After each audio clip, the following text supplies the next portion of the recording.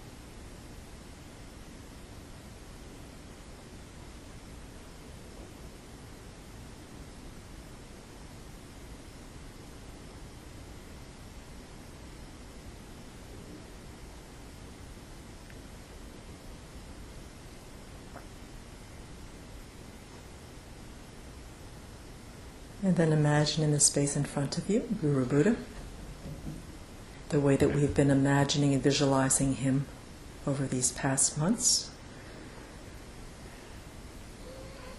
Really get a sense of the presence of the Buddha in the space in front of you.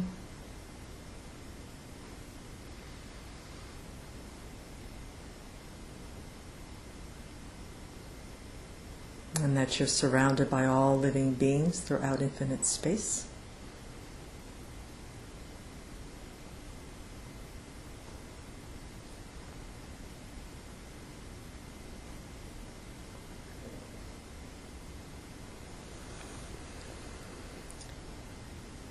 I take refuge until I have awakened in the Buddha, the Dharma, and the Sangha. By the merit I create by engaging in generosity and the other far-reaching practices, may I attain Buddhahood in order to benefit all sentient beings. I take refuge until I have awakened in the Buddha, the Dharma, and the Sangha. By the merit I create by engaging in generosity and the other far-reaching practices, may I attain Buddhahood in order to benefit all sentient beings. I take refuge until I have awakened in the Buddha, the Dharma, and the Sangha. By the merit I create by engaging in generosity and the other far-reaching practices, may I attain Buddhahood in order to benefit all sentient beings. May all sentient beings have happiness and its causes. May all sentient beings be free of suffering and its causes. May all sentient beings not be separated from sorrowless bliss. May all sentient beings abide in equanimity, free of bias, attachment, and anger. Reverently I prostrate with my body, speech, and mind, and present clouds of every type of offering, actual and mentally transformed. I confess all my destructive actions accumulated since beginningless time, and rejoice in the virtues of all holy and ordinary beings. Please remain until cyclic existence ends, and turn the wheel of Dharma for sentient beings. I dedicate all the virtues of myself and others to the Great Awakening. This ground anointed with perfume, flowers strewn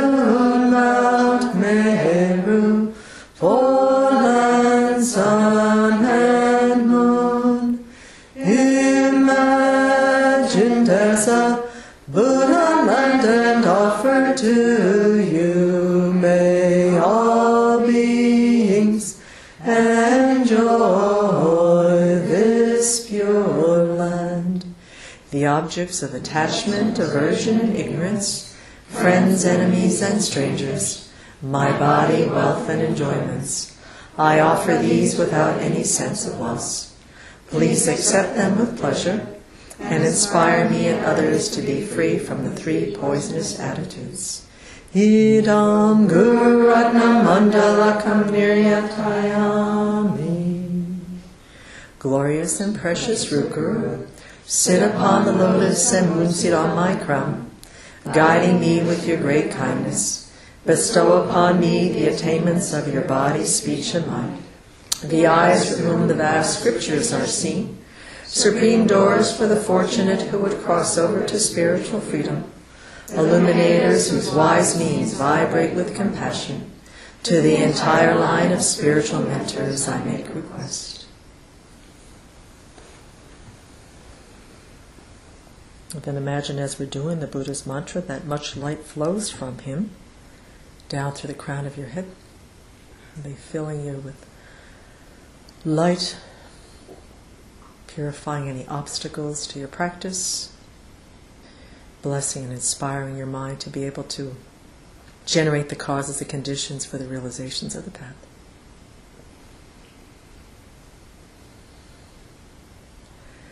Tayata Muni Muni Maha Muni Soha. Tayata Muni Muni Maha Muni Soha. Tayata Muni Muni Maha Muni Soha. Tayata Muni Muni Maha Muni Soha. Tayata Muni Muni Maha Muni Soha. Tayata Muni Muni Maha Muni Soha. Tayata Muni Muni Maha Muni Soha.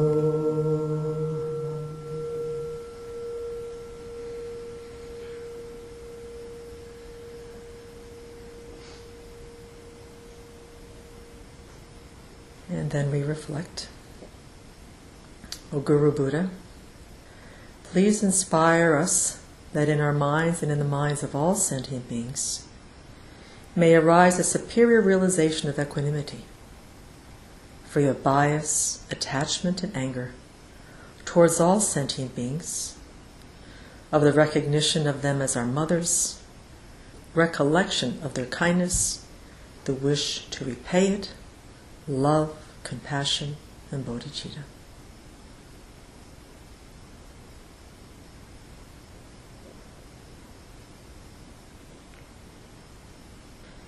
In response to your requesting the Guru Buddha, 5-colored light and nectar stream from all parts of his body into you through the crown of your head.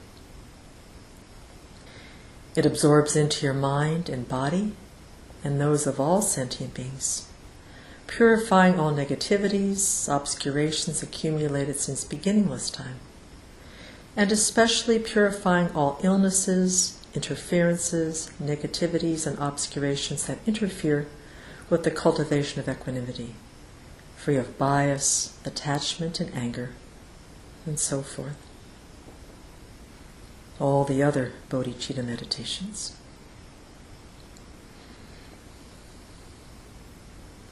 Your body becomes translucent, the nature of light. All your good qualities, lifespan, merit, and so forth expand and increase. Think in particular that a superior realization of equanimity, free of bias, attachment, and anger, towards all sentient beings has arisen in your mind stream and in the mind stream of others.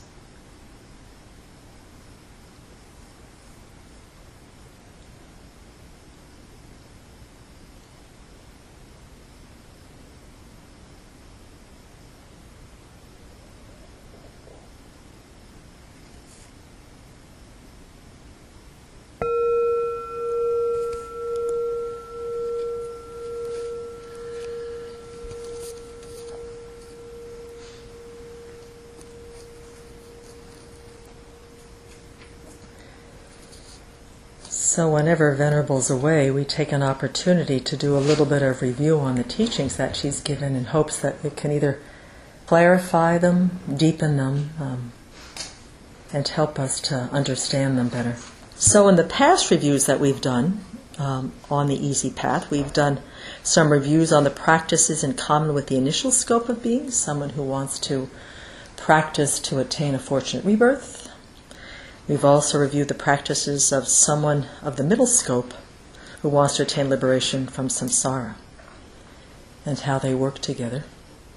And so tonight we're going to begin, because she's going to be away for a few weeks, so we're going to be able to do a review on the stages of the path of the great beings, how to develop bodhicitta and how to practice the bodhisattva path, particularly the 6 far-reaching practices.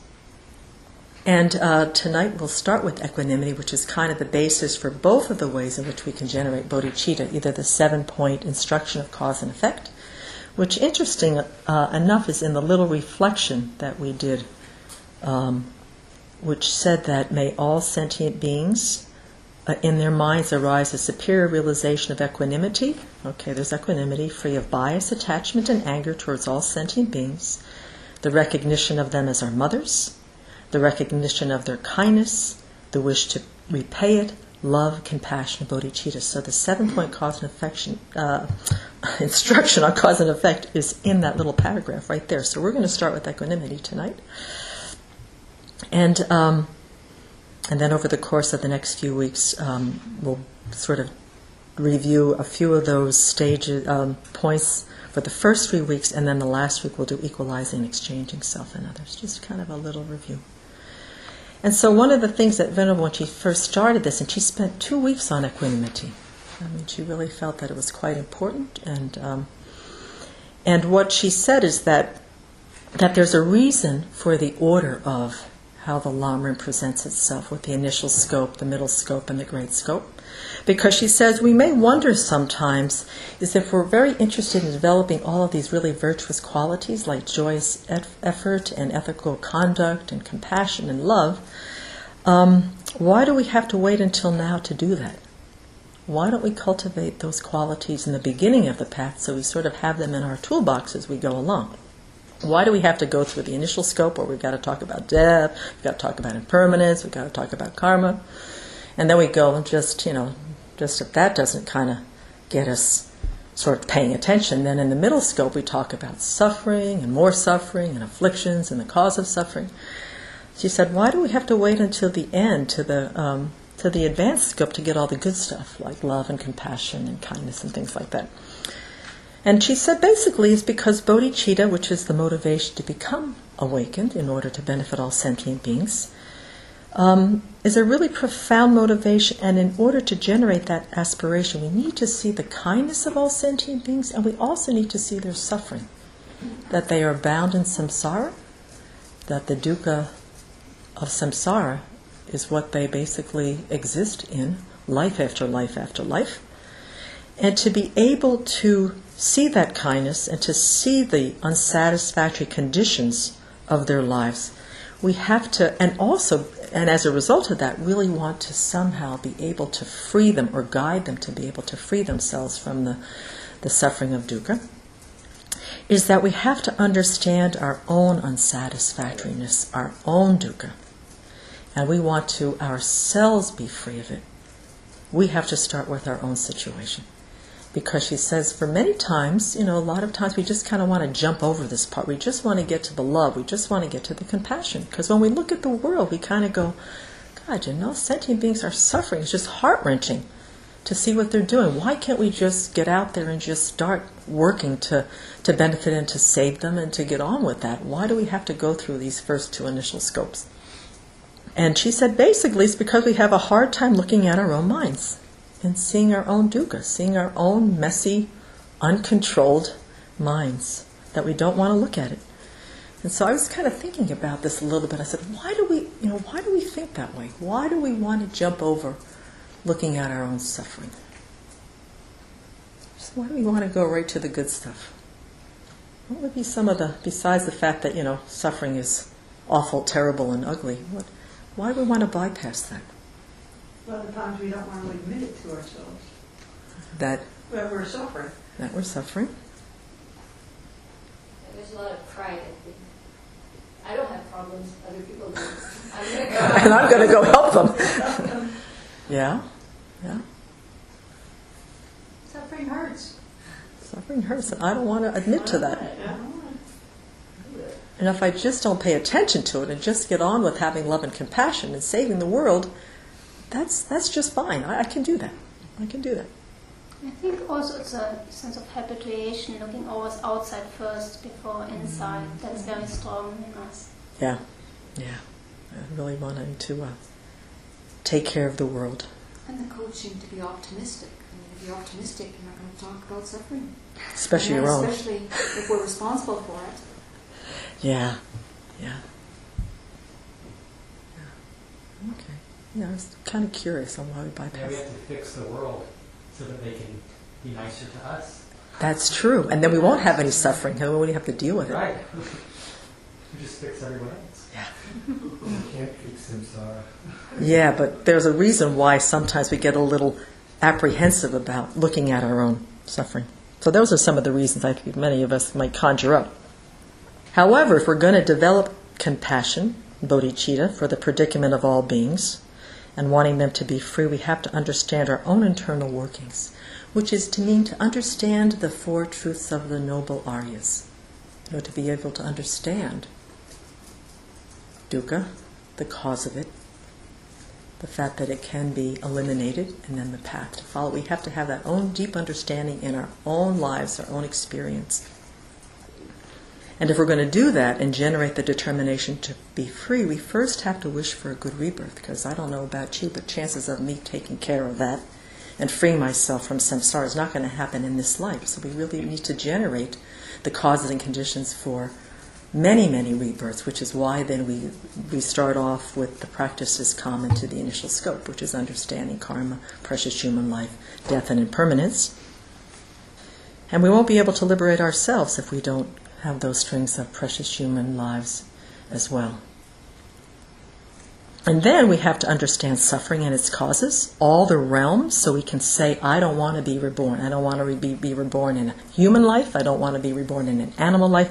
I don't want to be reborn in samsara at all. All right, so that's why the middle scope is so important, to really look dukkha straight in the face and really to understand the cause of dukkha, the ignorance, the afflictions that arise due to it. So to use those fortunate rebirths to gain liberation from samsara. So that's why the good stuff, quote, good stuff, is at the end, because we really want to be able to fully understand the precious human life that we have, to garner a whole bunch of rebirths in order to liberate ourselves. And then from that to see then that other beings are suffering just like we have, and to wish to liberate them as well. We've got to have the string of rebirths to be able to do that. And also I believe that to be able to help others, if we haven't touched that own suffering, we don't have the strength to do it. We panic, it's overwhelming, we can't hold it. We can't hold the suffering. Yep. But when we really have went into it, then that love bursts out by itself, and then... Yeah. So what Venerable Yeshe is saying, unless we really come to terms with the level of our own suffering and bring compassion and really be able to deal with that, we're going to just fall into personal distress. We're not going to be able to look at the suffering of the world. So looking at our own suffering in a very intimate, honest way and working with it and eliminating it from our own minds gives us a kind of compassion, a kind of open-heartedness and a fearlessness to be able to then look at the suffering of the world and to be able to do something about that skillfully, rather than just trying to fix it or put a Band-Aid on it or, wish it that it goes away. Yeah, I think it's very profound. Our suffering is and that's what the determination to be free, the definition of renunciation is, to have profound compassion for oneself, for one's own situation, for one's own dukkha, and then from that to really wish to be free of it. Some comments on books online. Okay. So someone said it's just a lot easier to get caught up with distractions instead of looking at our suffering because they're more attractive. And someone else, the same person also says if you don't have the Buddhist worldview, then you're going to try and fix the world with a distorted view of love and compassion. So not realizing that you have to transform your own mind first Before. transforming the world. Right, because love and compassion might mean to fix, to control, to take responsibility for things that we can't take responsibility for. So that's why the reason that the Lamrim is sort of set up in this order. We have to intensely understand our own samsara and want to be free of it before we can ever wish anybody else to be free of it.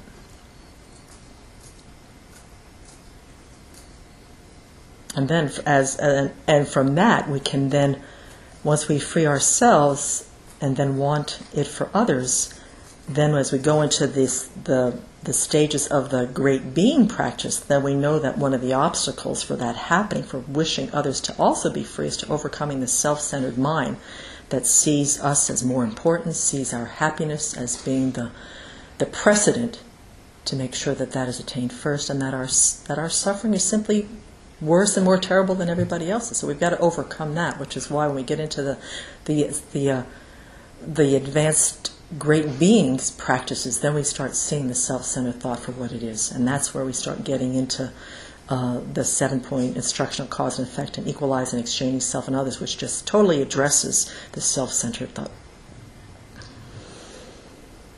Okay. And that there's no way to generate the wonderful qualities that we want in our minds for any sustainable time unless we work on these preoccupations with self. So then we're going to be running up into the self-centered thought. And that's what we're going to address in the next few weeks. Okay, so we have 2 ways to generate bodhicitta. Like I said earlier, the 7-point instruction on cause and effect and equalizing, exchanging self and others. And both of them are preceded by equanimity. It is so important. I mean, we don't have a lot of it now. I kind of see mine as maybe feeble equanimity.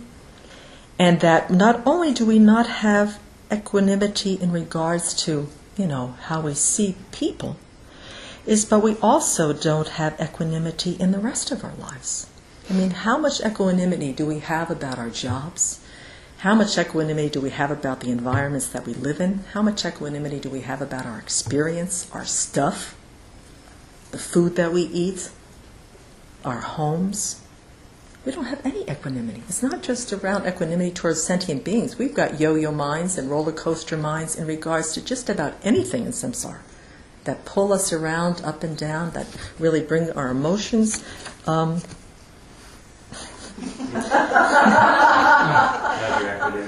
And there is no equanimity anywhere. So we're talking about a lack of equanimity across the board in samsara, not just about our relationships to sentient beings, which is what we're going to focus on now. But Venerable put it in a much bigger context. She said, well, there isn't much equanimity in our lives, generally speaking.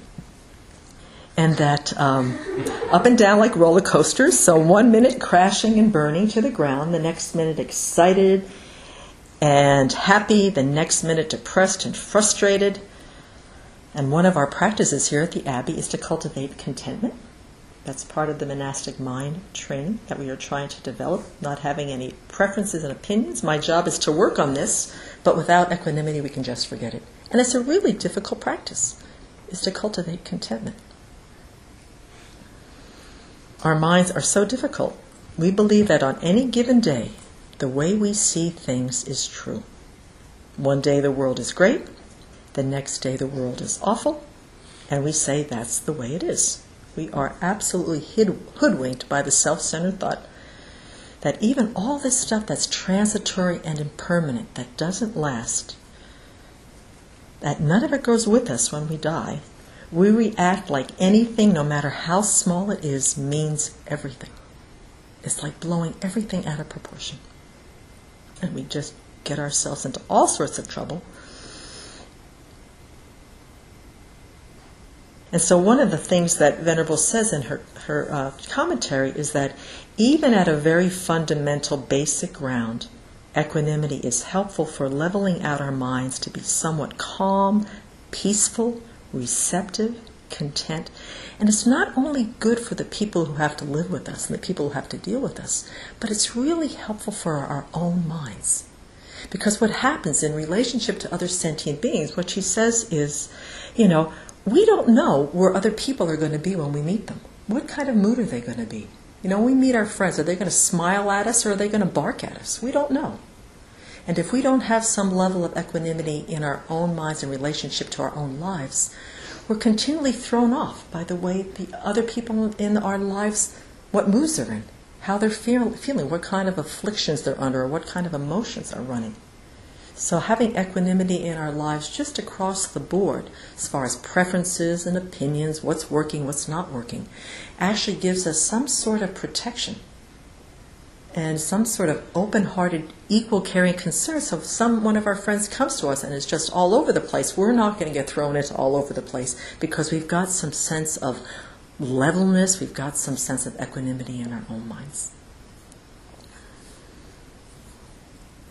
So it's very, very important. And the text really goes into how to develop equanimity. And what's very interesting is Venerable said that, I keep forgetting what his name, wonderful, Losang Choki Gyaltsen, is that most of the little reflections and requests for blessings prior to this part of the text were very, very short. But when he got to equanimity, he literally unpacked this teaching. And so what she did is, and I'm going to do it tonight, is we're going to go through the way in which he requests that we meditate on equanimity. He unpacked it. He puts it out step by step by step. There's like 12 different steps on how to cultivate this with friend, enemy, stranger, then with both enemy and stranger, and then with all sentient beings. And she said he's telling us something. He's telling us that this particular state of mind is very, very important. So that's what we're going to do, because on the 2 weeks that Venerable taught this, she spent a large portion of the evening leading these meditations. So that's what we're going to do. This is a beautiful meditation. It's got a little bit of a different perspective than the one that we're familiar with about seeing why do we have friends in our lives, what do they do, why do we have people that we call enemy, all about me, which we may be able to do tonight too. But this one has a little bit of a different perspective on it, and maybe we can share a little bit after we finish it. But it's a really beautiful meditation. So I'm going to lead that because I think it's clarifying, and it really helps us to deepen our understanding of why this particular quality is so important. All right, so we're going to imagine the Guru Buddha on the crown of our heads.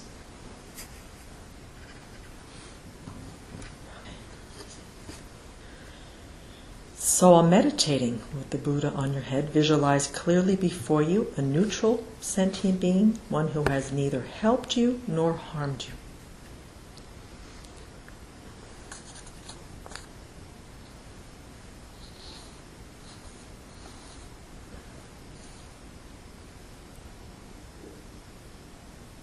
Really bring them to mind.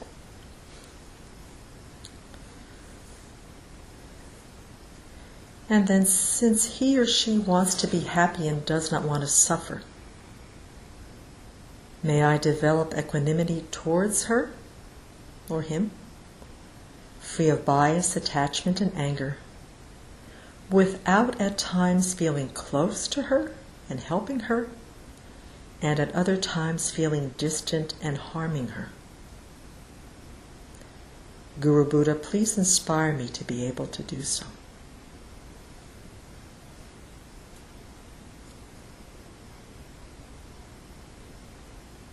To really think about this truth of this neutral person. Her whole life is about this. Wanting to be happy, not wanting to suffer.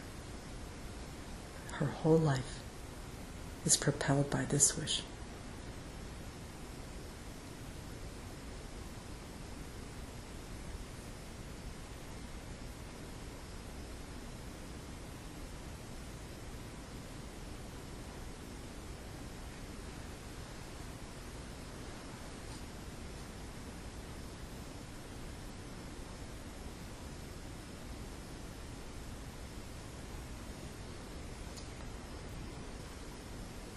And then imagine that the light comes into you from the Buddha on the crown of your head, bringing you the realizations of equanimity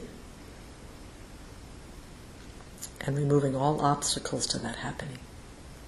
So really imagine the light and nectar of the Buddha on the crown of your head just streaming through, helping to bring this realization into your mind.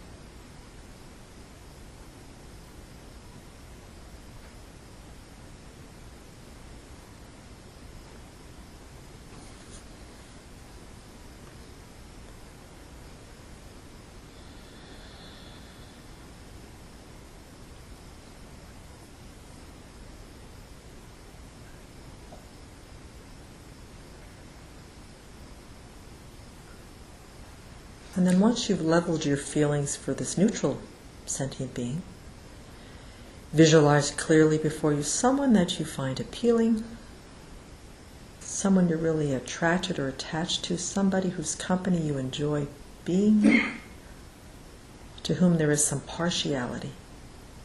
Imagine them in your mind very clearly.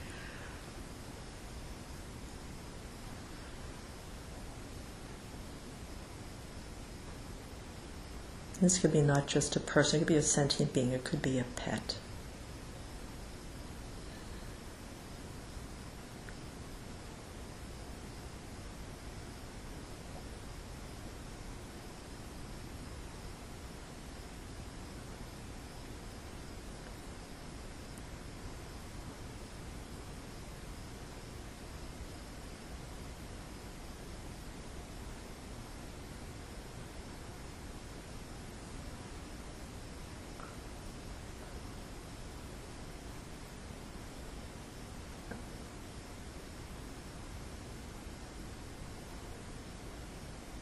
And then you think to yourself, it is out of attachment that I lack equanimity for this person. In the past, it was due to attachment for attractive things that I was born in samsara.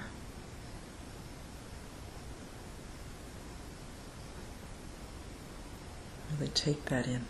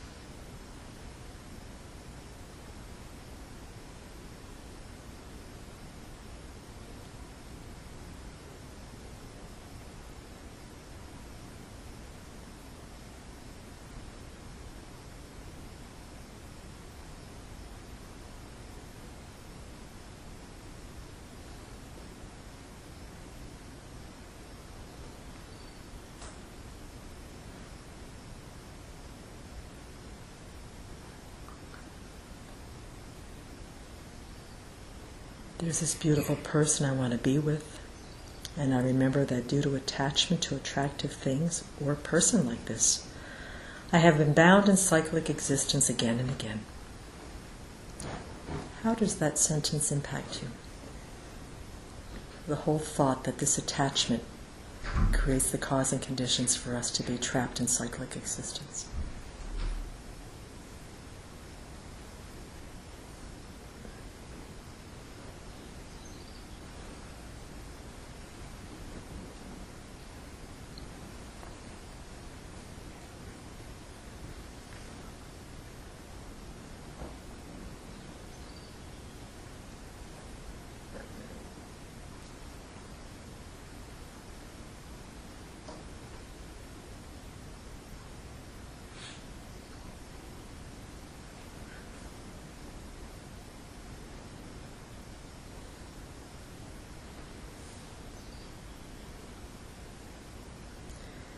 And then once you have leveled your feelings for this person, visualize clearly before you someone you find unappealing.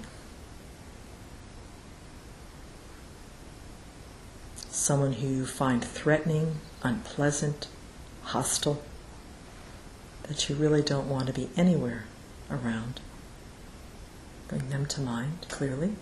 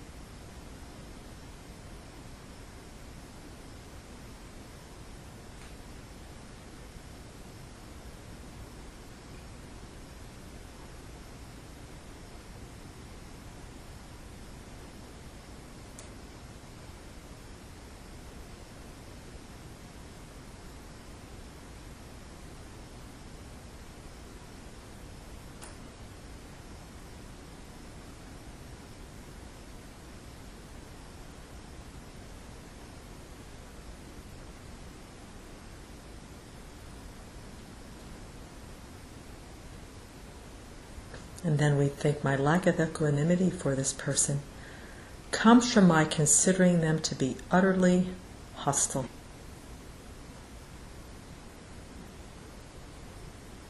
Which then makes me angry with them. If I do not level my feelings, I will never be able to generate bodhicitta.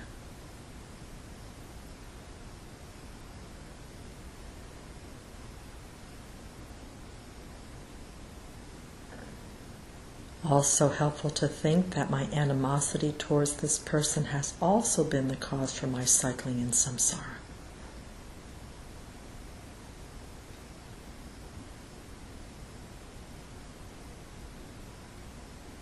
How do those two thoughts affect your aversion to this person? You will not be able to generate bodhicitta, and you are bound in cyclic existence due to this anger, this enemy thinking in regards to this person.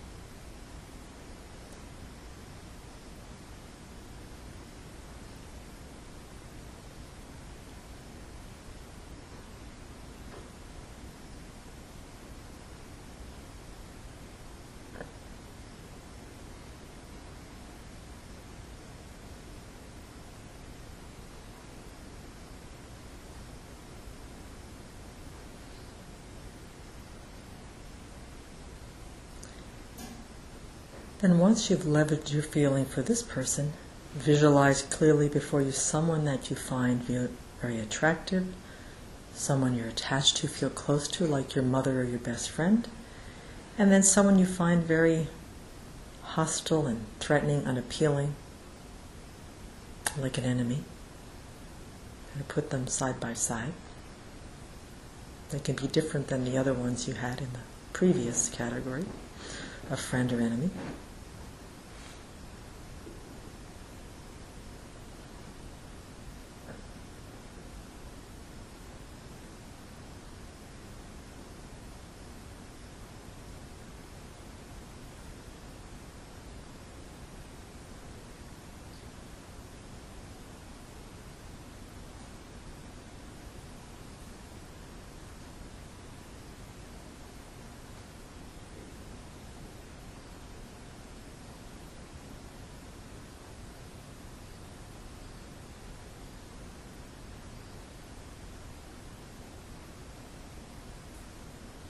And then think from their side they are equal in their desire for happiness and their wish to avoid suffering.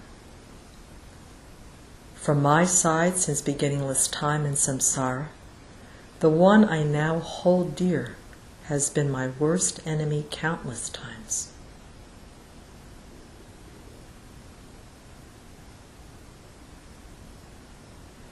So try imagine that.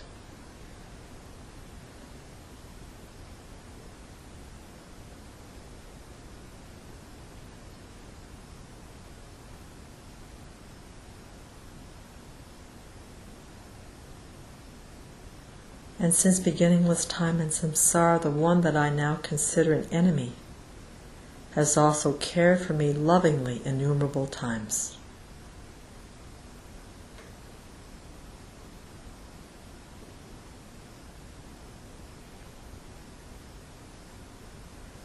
To whom should I be attached? With whom should I be angry?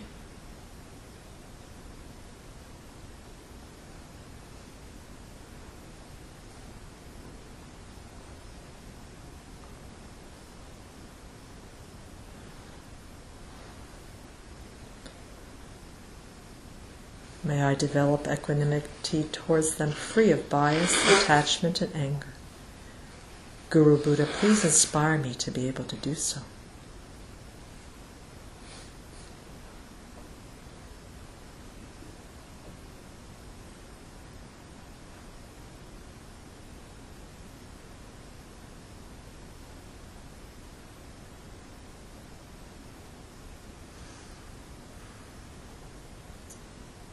As you imagine the Guru Buddha on the crown of your head, imagine this beautiful light and nectar streaming from him into all parts of your body and mind, helping to purify all the interferences and obstructions that interfere with the cultivation of equanimity.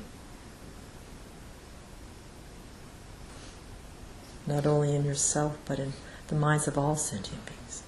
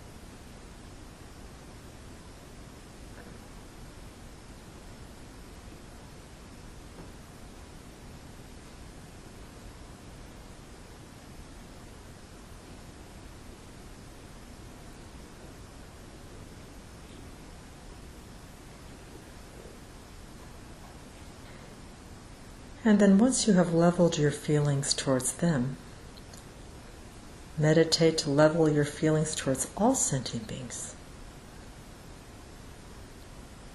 So just really let your imagination go and imagine all the different realms. The God realm, where everybody's all blissed out, enjoying the results of virtue in their previous lives by having a life of such incredible pleasure. The demigods continually jealous of the gods, struggling for power, struggling to have that. All the humans, all 7+ billion of us. All the animals, from the tiniest to the biggest.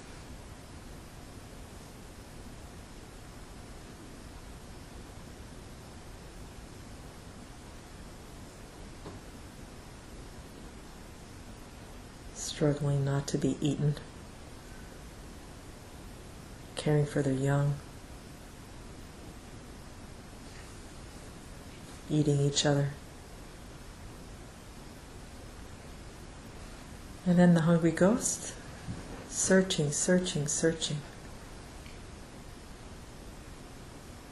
Always hungry, always craving, never fulfilled, with deep mental and physical suffering.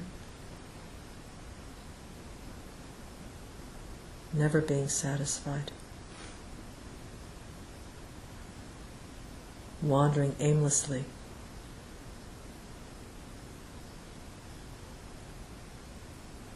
Looking for soiled food and spit.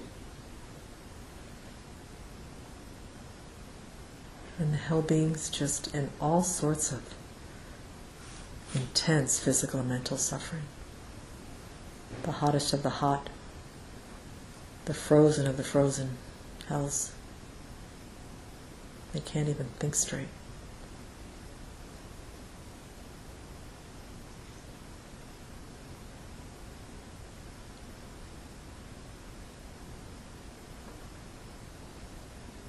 We think all sentient beings from their side are equal in their desire for happiness and their wish to avoid dukkha.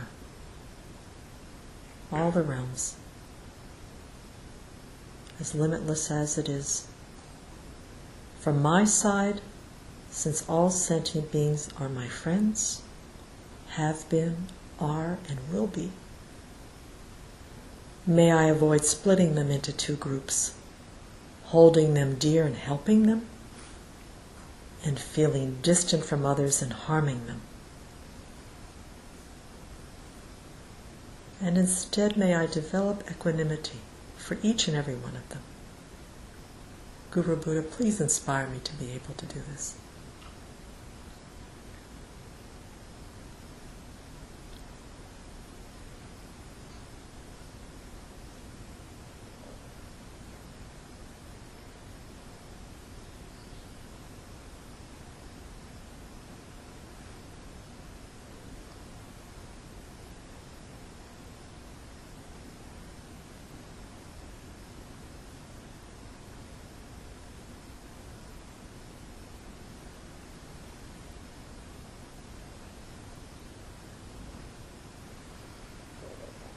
Then visualize once again the light and nectar coming from the Buddha on the crown of your head.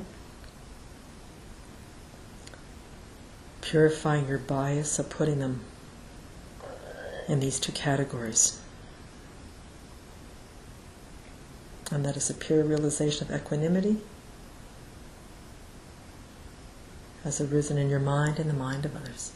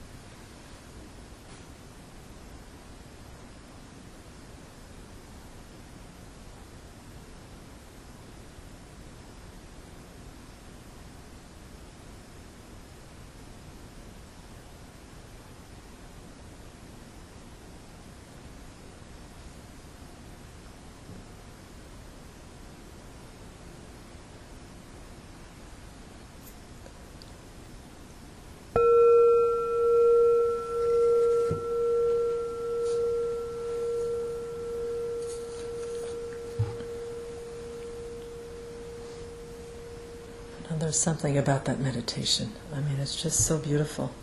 And one of the things I was thinking about is that as we go through each one of those,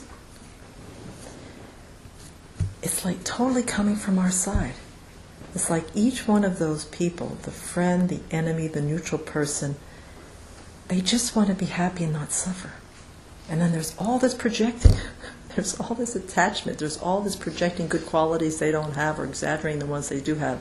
All the aversion, perceiving them as having these negative qualities or, making up ones they don't even have. I mean, there's all this stuff that he's showing us that's coming from our side. And there they are, just doing the best they can to be happy and not suffer.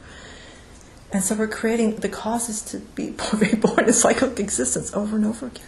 I mean, there's this real tenderness. There's this kind of, gosh, folks, this is what we're doing since the beginning of this time. And we're all just trying to our whole life is like propelled by wanting to be happy and not suffer. Yet we're creating the causes for misery. It's just so profoundly clear in this meditation, at least for me it is. Anybody? And have any other feelings about this? I mean, there was a lot of discussion on this when it came through a few months ago. I don't want to spend a lot of time on that. But what's the feeling that people, when you go through all of that and you hear what he's trying to point out about the causes for cyclic existence and that they're continually just coming from this side of equal in their desire for happiness and their wish to avoid suffering, what comes up for people? What's the first kind of, or the thing that keeps coming up in the mind? Is there some resistance? Is there some kind of vulnerability? Or Yeah, it was really difficult for me to see my mother as an enemy in a previous life. I got stuck on that and I could not imagine her as someone who would harm me. Yeah. But the wisdom of, if anything, just as a point of view, is to say, if we do indeed believe in beginningless time, that they've all been our friend, enemy, and stranger. Because then what it does is it brings mom into the level playing field of being a sentient being like everybody else who's been in relationship to us since beginningless time. It's really kind of pushing that button about how special is this person in this life. But it's interesting because it's easier for me to go from enemy in this life to mother in previous life.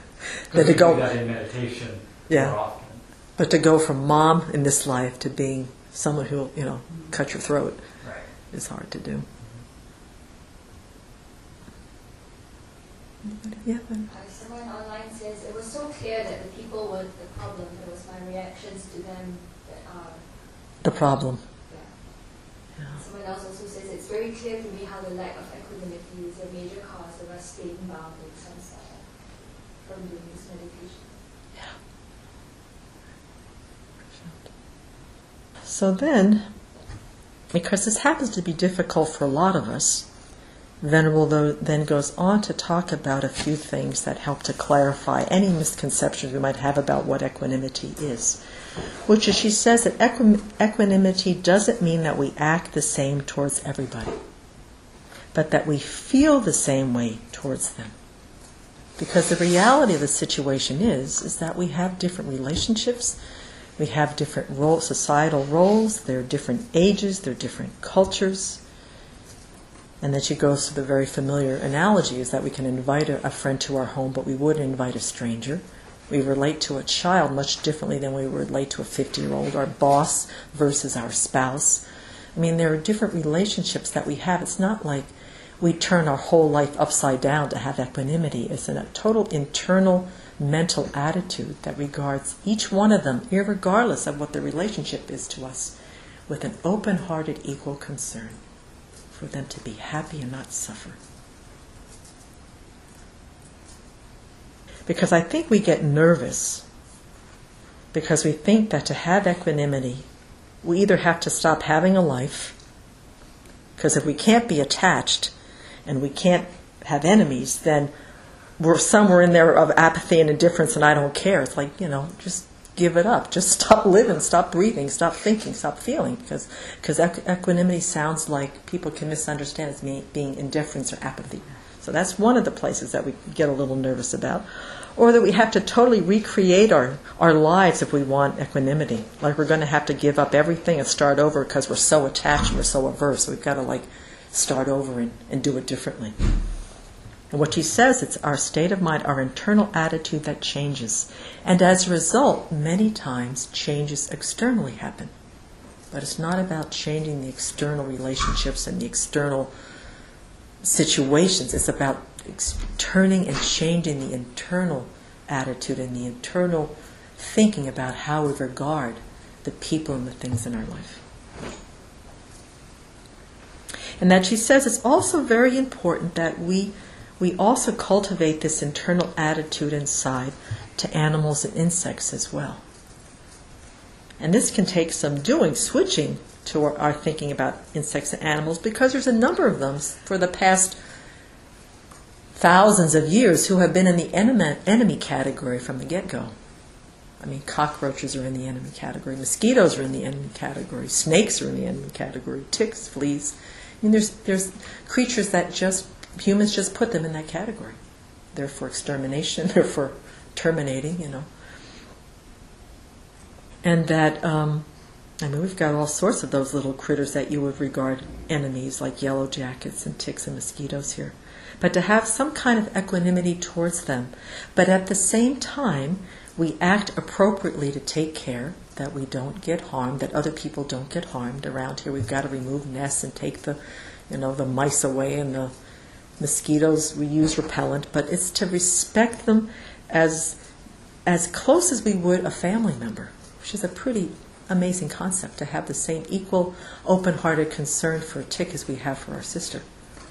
I mean, that's a little bit of a far-reaching thought, but that's what equanimity is applying. It's not like we start inviting all the mosquitoes and the ticks and the cockroaches and rats into our house, but we see them with equal concern, which some people have them already, so it's like, what to do?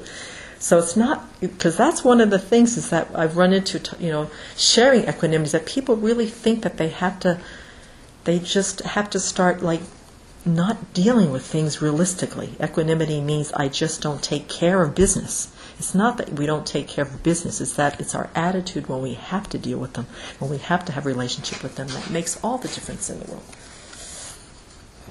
Okay. And then she kind of zoomed in on attachment. It kind of pulls us around by the nose. Doing anything for those that we're attached to, even doing things that don't benefit them in the long term. We play the game because we don't want them to dislike us, we don't want them to be angry with us, we don't want to rock the boat. So those people in our world that we're really attached to, we end up not really being of benefit. So she's saying equanimity helps us not to get roped in by our own attachment in relationship to the people that we really care about. We lose our wisdom due to attachment because we feel responsible for somebody else's happiness.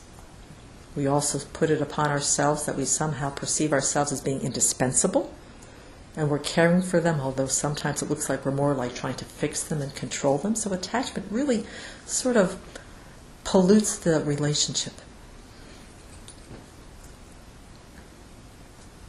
And what she says is what happens sometimes is that because the relationship with the attachment becomes so dysfunctional, is that the person that we want to help, that's not doing well, because we just override and take care of them and take away the responsibility for their own lives off of their shoulders, is that she says that then there's no incentive to change. And there's somebody that I know who recently shared with me that she's having this very same kind of struggle, and that there's a member of her family that is an alcoholic, and has been very, very ill for the past 2 years. And because of his difficulty, he almost close to death on numerous occasions, and because of his difficulty, the larger family unit doesn't really know how to deal with him. So out of the kindness of her heart, because she's got this huge heart, she took him in, based temporarily to kind of get him back on his feet, get him stabilized. And part of the negotiating was that he'd give up drinking. Well, she's paying for his food, she's paying for his rent. She sees bottles around the house, so she knows he hasn't given up drinking.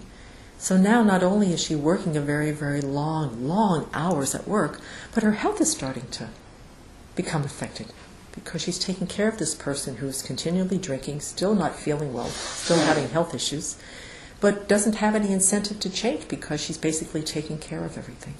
So now she's got a little bit of resentment going besides really being upset about my health is going, I'm working my butt off, and now I'm getting really, really angry. So this is what happens sometimes when attachment. We love people so much, but we're also attached. We want to fix them. We want to save them. We want them to do things that maybe they don't want to do. And then we take care of all the exterior circumstances, which then puts them right in, well, gosh, I got a roof over my head. I got somebody taking care of my medical expenses. I don't need to change. I'm doing just fine. So attachment sometimes puts us in these situations where we're not really being of help. So we talked a little bit about, some ideas that she could do to sort of take care of her own mind, take care of her own life, and, some realistic things on how to take care of this relationship. But you could see that it was the attachment that was just driving this. And then she boxed herself into a corner. I really couldn't, what am I going to do here? I mean, nobody wants him. I feel obligated. All right. So it's hard to differentiate having concern and respect for others, and at the same time giving them the space to go through what they need to go through. If they've got to hit the wall, they hit the wall. To just give them space, because we get confused on what that care and respect is, and what fixing and taking on responsibility that we really needn't take on.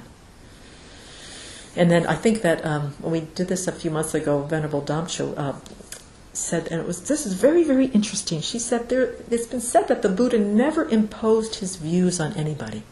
He never tried to fix anybody. He never tried to save anybody. He just said what he knew. Said, this is what I believe, this was my experience.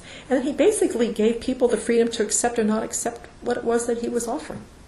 I mean, even the matted hair ascetics who would stand out there in the sun for months at a time and not bathe and walk on nails and stand out in the heat and, starve themselves. He never went up to them and said, guys, you're just being stupid. Why don't you do this? I have it all figured out. Just follow me and you can get what you need. You can have your aspirations fulfilled. He never imposed his views, even on people who he knew were going in the wrong direction. But we haven't quite figured that out yet. We like to give advice, even when it hasn't been asked for. And because of our attachment, we're continually imposing what people need to do to save themselves and take care of themselves and be better people. And that's where equanimity really helps us. It helps us to encourage and guide people, but to give them space. And sometimes crash and burn is what giving space means. So it's a form of equanimity to be there, but to let people do what they have to do. We don't know what's best for them. This doesn't mean we walk away, but we don't interfere or try and control, fix, save, manipulate.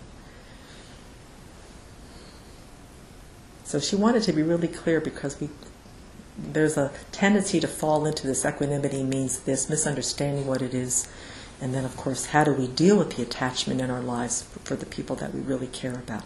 And generally, it's not just attachment. We have a whole bunch of love mixed in with our attachment, too.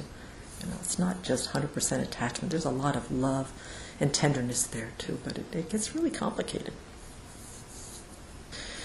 So on the second week, when Venerable revisited equanimity, she then went back to the equanimity meditation that we have in the Lamrim.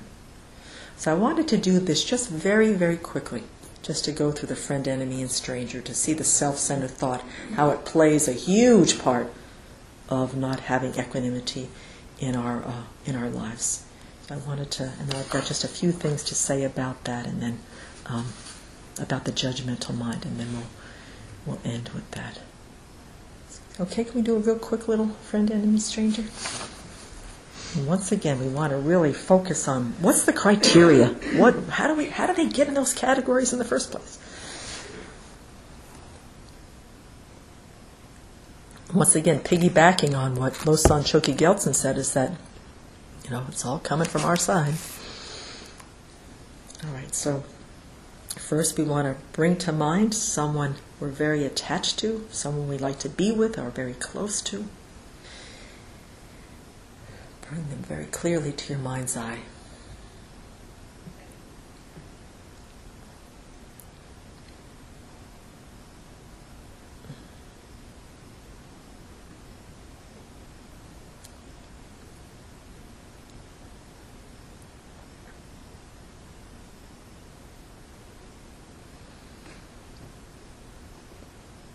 And then list some of the reasons why you're attached to that person. Why are they in the friend category? There's no right or wrong answer. Just kind of list off the top of your head some of the things that put them in the friend category. Some of their qualities, some of their behaviors.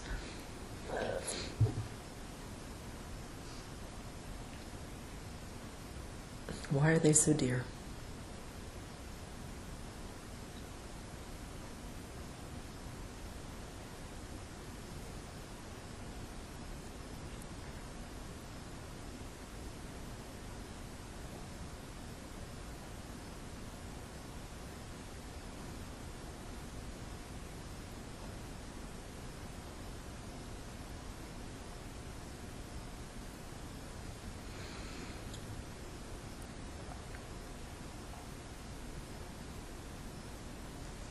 So you can put them off to the side a little bit. And then think about someone who's in that enemy or difficult person or being category. Why do you dislike them? And why are they hard to be with?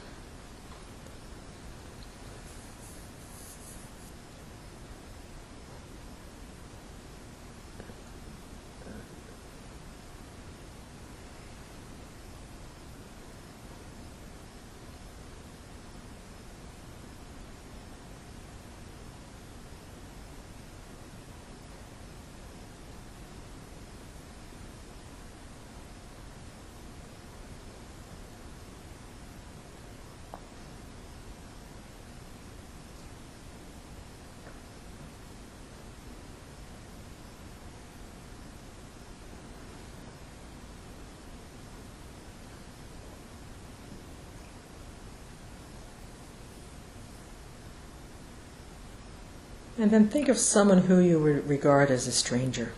And this is a hard one because we project on even the neutral people, but do your best. Why are they in that category? It's kind of they're almost not on the radar screen, you know.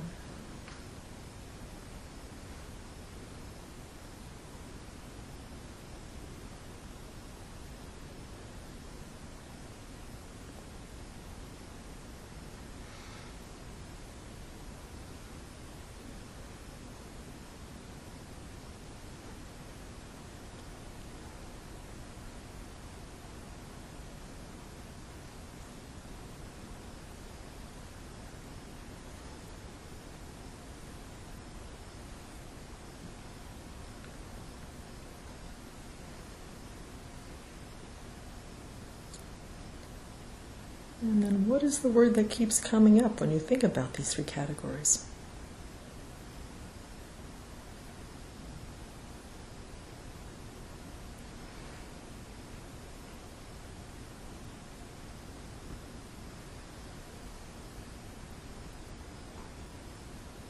Look at the me, I, my, and mine of those three.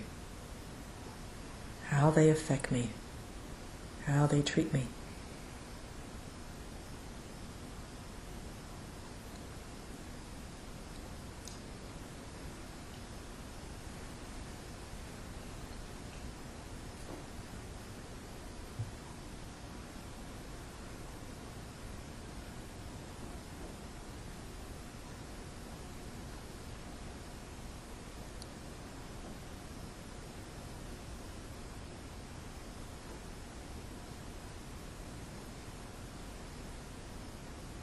And try to imagine how would they appear if we could somehow see them free from, take the filter of the self-centered thought, the I, me, my, and mine. If we could just take that away for a moment, how would they appear?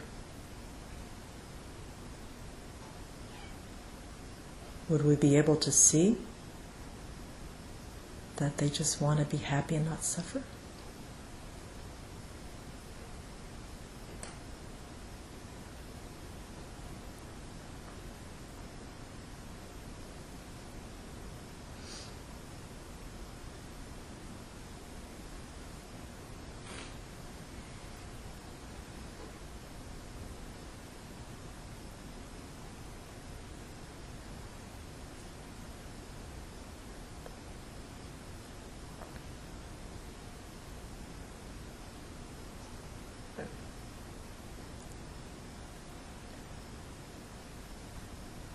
And then try to really make a determination to work on these three categories, to try to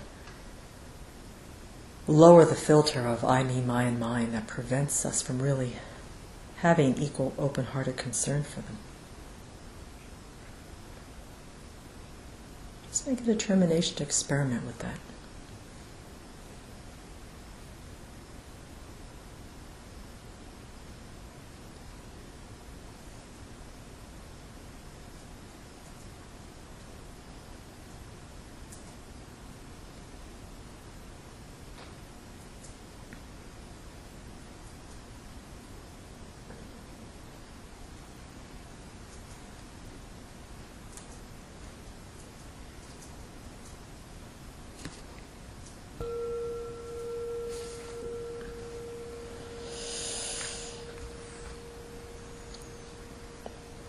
So just a few little points to summarize this me,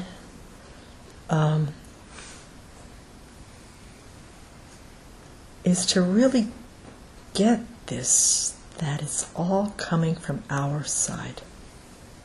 That we believe that they are out there inherently, friend, enemy, and stranger. We don't believe that we create those categories. We believe they exist objectively from their own side, without any filtering or coloring coming from our side.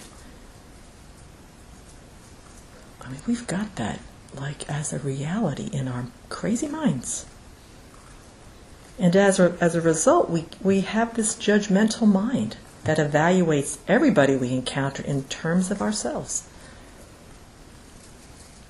Everybody is judged on how they affect me, or if it's not on how they affect me, how do they affect somebody that I like? How do they affect somebody I don't like? So once again, even if it's in regards to other people, it's still in regards on how it affects me. And one of the things that Venerable said when she did we did the retreat a few weeks ago on how to see yourself as you really are,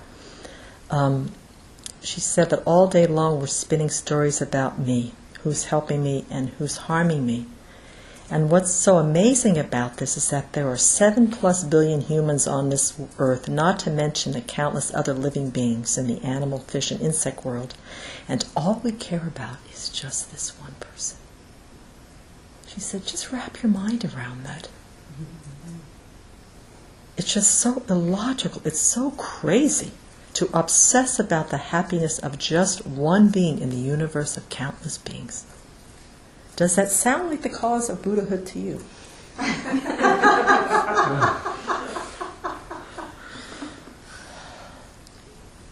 mean, it's just scary. Because on one hand, we want to be part of something bigger than ourselves. We want to have fulfilled, purposeful lives. And being, Buddhists, we want to be awakened. We want to become Buddhists in order to benefit all sentient beings. We want to generate these amazing qualities. But we can't be effective because we're so preoccupied. So, and that our actions are very, very ineffective in generating bodhicitta because of all of this tail spinning. For all the efforting that we put into putting people in the categories, all of our good actions seem to kind of go by the wayside. They're not effective. Because we're all day spinning stories about who's going to get our bodhicitta today, who's going to get our love and compassion today, who's going to get our indifference today, who's going to get our hate today. And we just can't do it. And we want to be